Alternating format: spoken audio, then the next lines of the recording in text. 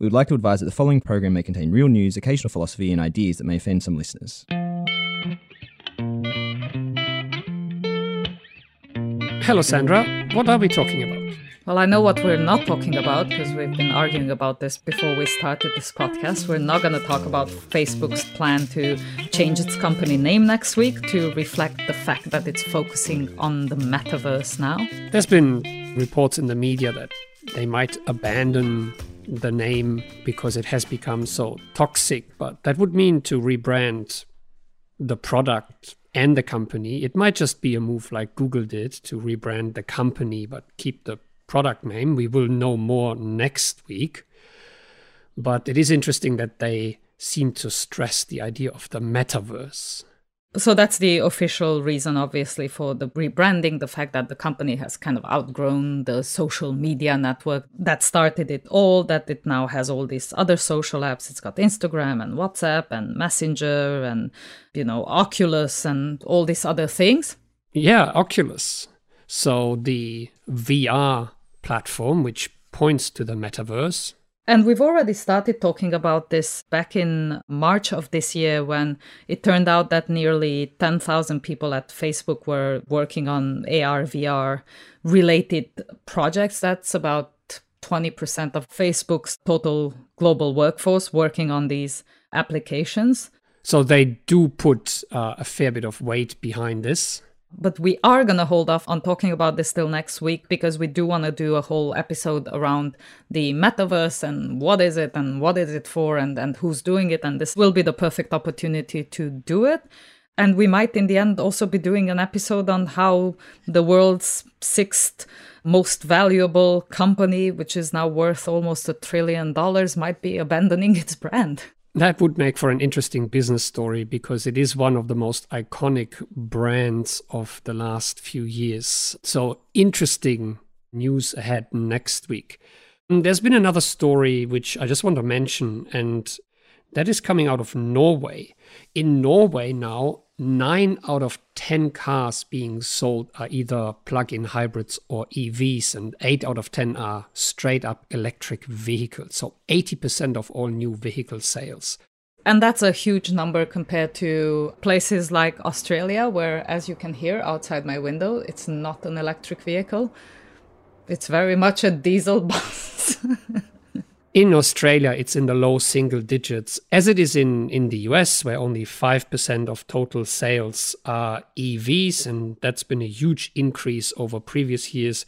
Europe is ahead, with the UK having 21% of sales being plug-in hybrids or EVs, and in China it is 19% for EVs, but the standout is Norway.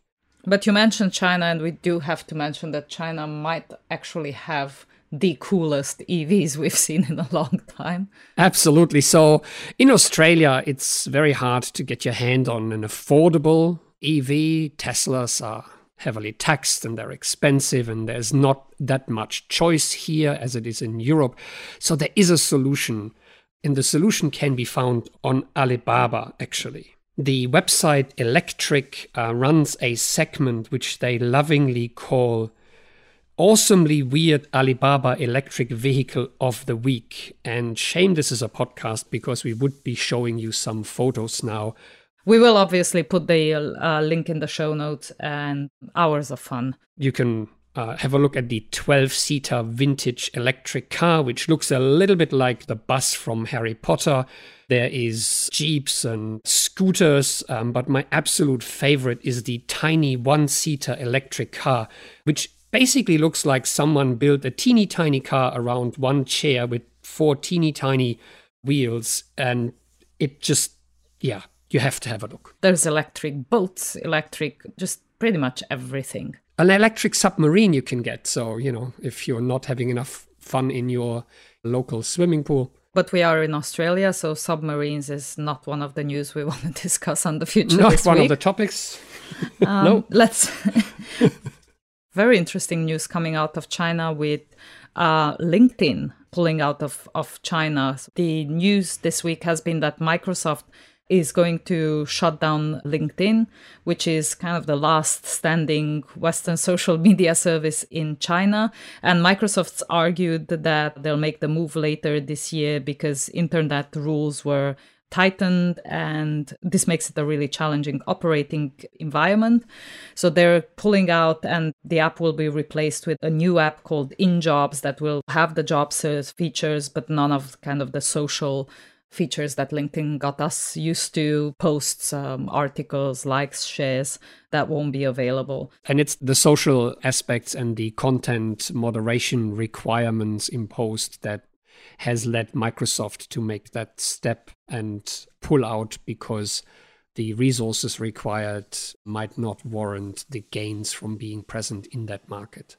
And also maybe the backlash that some of these companies face in the West, where most of their subscriber base is, where the demands on kind of a Western social media platform to operate in China are viewed negatively. But to me, what this story also highlights is this increasing fragmentation between what the internet is and what it is for in places like China versus somewhere like Australia. We've discussed this a number of times on the podcast, and we'll include links in the show notes to our conversations around social commerce and WeChat and all these apps and ways of being on the internet that are quite different in China.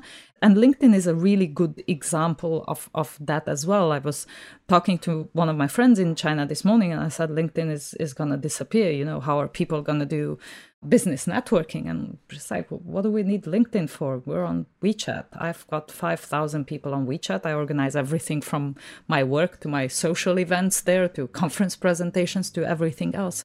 Highlighting further that the internet just works differently in China, not only in terms of the infrastructure of the apps or the technologies used, but in the ways that people interact and what they do while they're online. And so we don't quite know whether this is genuine content moderation concerns or whether this is just the straw that broke the camel's back, and the fact that it might actually be very hard for Western business models, for Western platforms to operate in what is a very different cultural environment with a very different approach to many of the apps and online services than we have here in the West. But speaking of the changing face of the internet, as our main topic for today, we will have to talk about, and this is very meta, we will talk about podcasting. Yes, absolutely. The changing face of podcasting on a podcast. What could be better? Let's do this. Let's do this. From the University of Sydney Business School, this is Sydney Business Insights, an initiative that explores the future of business. And you're listening to The Future This Week, where Sandra Peter and Kai Riemer sit down every week to rethink and unlearn trends in technology and business. They discuss the news of the week, question the obvious, and explore the weird and the wonderful. The story we want to start out with today comes from The Verge, and it's about another one biting the dust, another podcast that is going exclusive. Heavyweight, which is one of the longest running podcasts on Gimlet, the production company acquired by Spotify a couple of years ago. So Heavyweight, which has been around for about five years, will now only be available on Spotify. So a podcast that was previously available on all platforms will now only be available through Spotify. And that follows in the footsteps of a whole bunch of other Gimlet productions, as well as the Joe Rogan Experience. And Joe Rogan, whose podcast was the number one ranked podcasts across many of the platforms, went exclusive on Spotify for the astounding amount of $100 million, reportedly. And fans were obviously quite unhappy about this. Fans of various podcasts that used to get, whether it's Heavyweight or the Joe Rogan Experience or other Gimlet podcasts that they used to get on Apple Podcasts or on Overcast, on Pocket Casts, on other podcasting apps, no longer have access to it. And now they would have to register on Spotify and get their podcasts on Spotify. And while they might still be free on Spotify, it is cumbersome having to go to a different app when listening to, what might have been someone's favorite podcast. So now podcasts might sit across apps, or, of course, people might want to switch to Spotify because Spotify does pull in other podcasts if their creators submit them to the Spotify platform. And just taking a step back for a second, it's worth noting that the podcast market is quite big already. It's worth about $15 billion, but it's expected to also grow very rapidly in the next few years. The expectation is up to about 40 billion in the next 5 years. And Spotify, which is a Swedish company, is positioning itself to basically dominate that market with all the acquisitions that they've done over the last few years. It also comes from Sweden, which is first in terms of podcast consumption. We'll add a link in the show notes, but about 47% of the respondents in Sweden have said that they do listen to at least one podcast in the last 12 months. The UK and the US are about a third of respondents as podcast listeners. And then places like China have about a 20% share of podcast listeners. And also, Spotify are not the only ones making this move. YouTube is looking to hire it into its first executive role to look after podcasts. And Netflix is also set to grow its podcast offerings. Facebook has also launched its audio hub that now includes podcasts and live audio rooms and all sorts of short and long form audio. So there's a lot of activity in this space. So it's worth unpacking what's going on and what the implications are long term for the industry. And Spotify's move is driven by business logic. Given that podcasts have growing popularity, there are moves to monetize this content. And it's worth looking at how podcasts are being monetized traditionally to see why Spotify would want to make podcasts exclusive to their streaming platform. And at this point, we should say that our podcast is not monetized. It is released under a Creative Commons license, and we do not carry advertising of any sort on it. But advertising is a good point here because traditionally advertising on podcasts is fairly cumbersome and lags behind in terms of the technology behind it compared to what can be done with other content, such as on, social media or more traditional streaming platforms. So just think videos on YouTube, right? Like the way you would get video ads on YouTube at the beginning of the clip or in the middle of it. The same thing happens in the audio space. So the way that people have thought to monetize the podcasts has been mainly through advertising. A few people have tried subscription-only podcasts, so you would pay per episode. That hasn't really taken off. So the main way to monetize is ads. And also traditionally, these would have been fairly independent of the person listening to the episodes. They would either come with the episode, so they'd kind of be baked into the episode, or they would be kind of dynamically inserted into the podcast, but not really taking into account who the person listening to the podcast was. Yeah, so the most common one is where the ad is basically recorded into the episode. And in traditional podcasts, people download an episode, they can take them on their mobile device, and then you just listen to the ad. But if you have evergreen content, for example, and you listen to something that is 5 years old, the ads are also 5 years old. So the next step up from this was to allow for dynamically inserted advertisements where the creator just specifies the points in the podcast where an ad would be inserted. And then if the user is online, a new ad would then be inserted at that particular moment, and that could be current content, so that is, relevant at the time of listening, and it could also be targeted to the location of the user. But that was pretty much it. Really none of the kind of really targeted advertising that we see on Facebook or on Instagram or on YouTube or in other places. So Spotify is trying to change that game through this exclusive content that you can only find on Spotify. Because technically what Spotify is doing is no longer delivering a podcast. Podcasts traditionally are just audio files that people subscribe to via a so-called RSS feed, which would allow for the creators to push out the content. Whenever there's a new episode, it will appear on the user's podcast app or the user's device.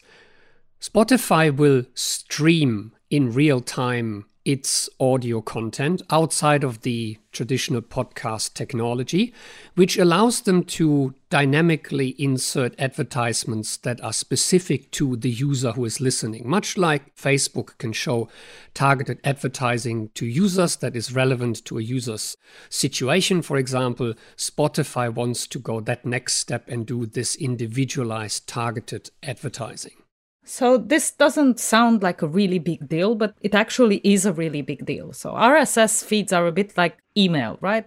Someone writes one and then sends it out to a list of newsletter subscribers, and those people then read that email and then do whatever they want with it. But it really doesn't matter what email application you're using. No, it is a standard, basically. It is independent of platforms, it is independent of devices, and it allows any creator to talk to any app. Exactly. So I could be on my university email, I could be on my Gmail, I could be on my phone, on my laptop. It doesn't really matter. I would be getting the same email that you just pushed out, and then I receive on whatever platform I normally use. And that used to be the case with podcasts.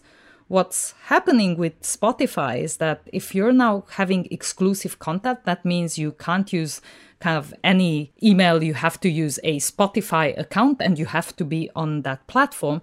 And it also means that Spotify now knows how you're listening to that episode, how long you linger on it, what else you're listening to at the same time, every single detail around how you interact with that. And with music, the other content on the Spotify app. Exactly. And it now controls everything about that podcast. So while shows that you could access on Spotify would know what you're doing with them on Spotify, it now knows everything about them.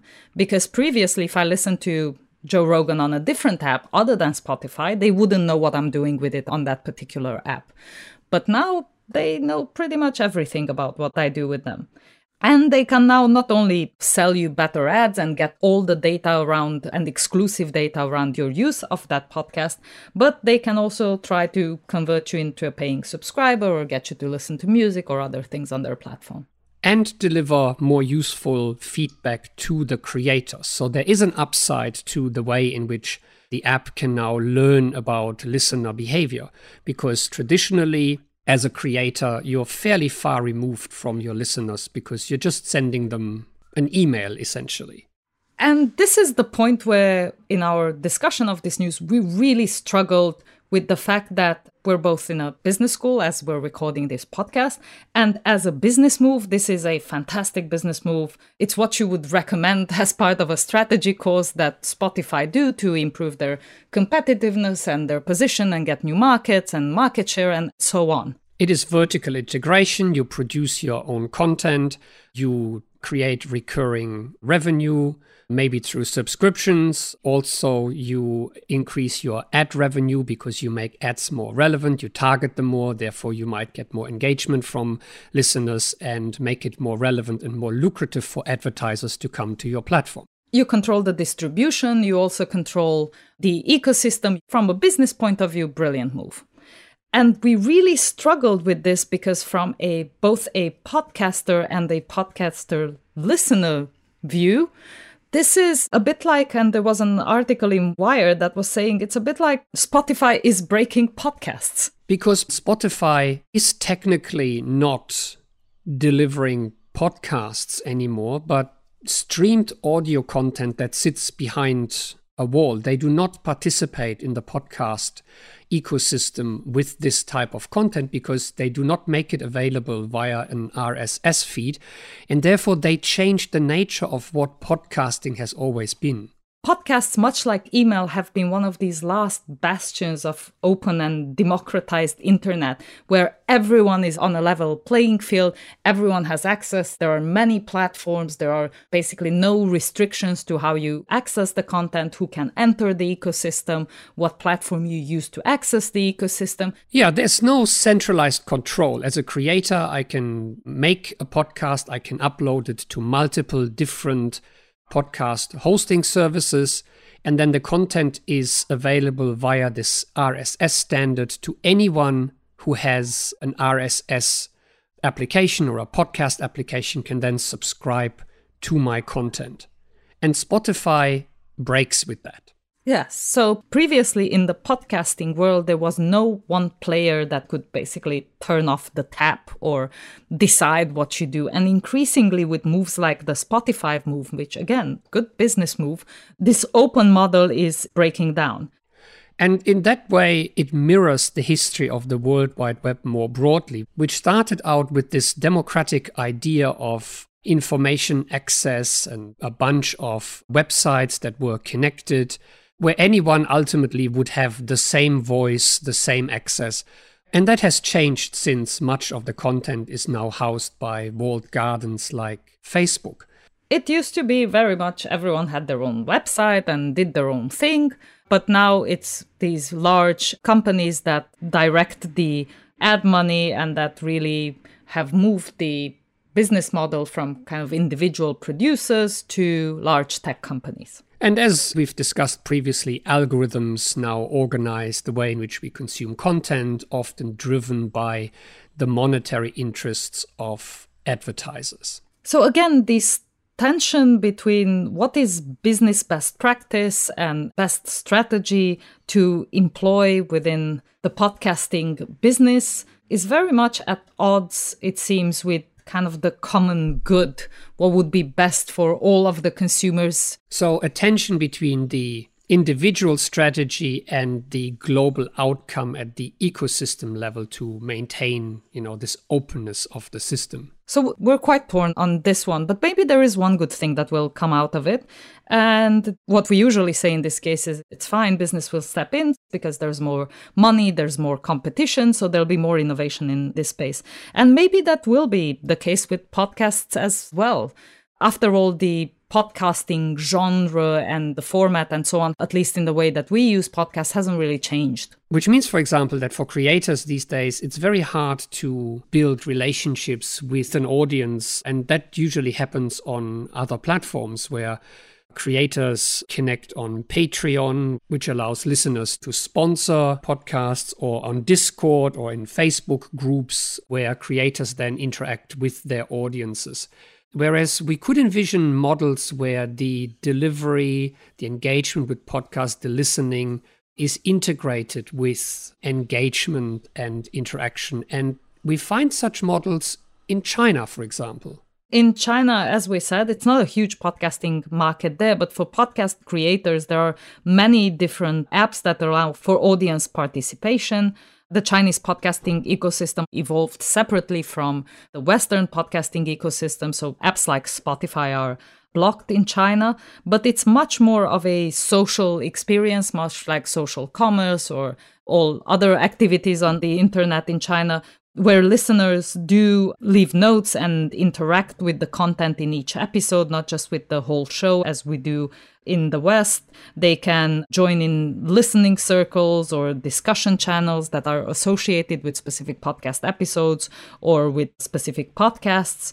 They can gift shows. Some podcasts can be live streamed and monetized that way. There are voiceover services, all of these within the apps that give you access to the podcasts themselves. So, unlike in the West, where podcasting is still organized via RSS, a platform and app independent, in China, podcasts live on platforms, which comes with benefits for monetization from a business standpoint, but also from the artistic side, it allows to include audiences in storytelling episode by episode because the feedback channel is much more direct. Listeners can be encouraged to engage with the content on the platform, which can then feed back into the script of the following episode. So a much more direct way of building community around content than is afforded by the podcasting ecosystem in the West. So maybe giving up openness will come with some benefits in terms of innovation, of community, of different ways to monetize content or interactivity, but it does remain to be seen where this is going. But in the meantime, The Future This Week is still available on all podcasting platforms, including Spotify. And speaking of feedback, do leave us a positive review on your favorite podcast platform.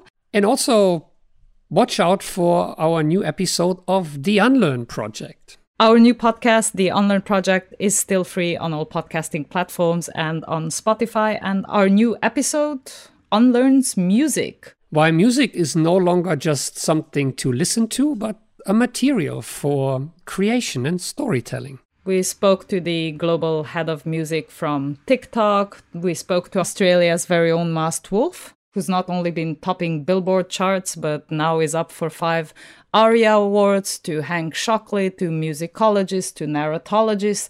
It's a feast. We hope you enjoy it. But that's all we had time for today. See you next week, and of course over at the Unlearn Project. Thanks for listening. Thanks for listening. This was The Future This Week, an initiative of the University of Sydney Business School. Sandra Peter is the Director of Sydney Business Insights, and Kai Riemer is Professor of Information Technology and Organisation. Connect with us on LinkedIn, Twitter and Flipboard, and subscribe, like or leave us a rating wherever you get your podcasts. If you have any weird and wonderful topics for us to discuss, send them to sbi@sydney.edu.au.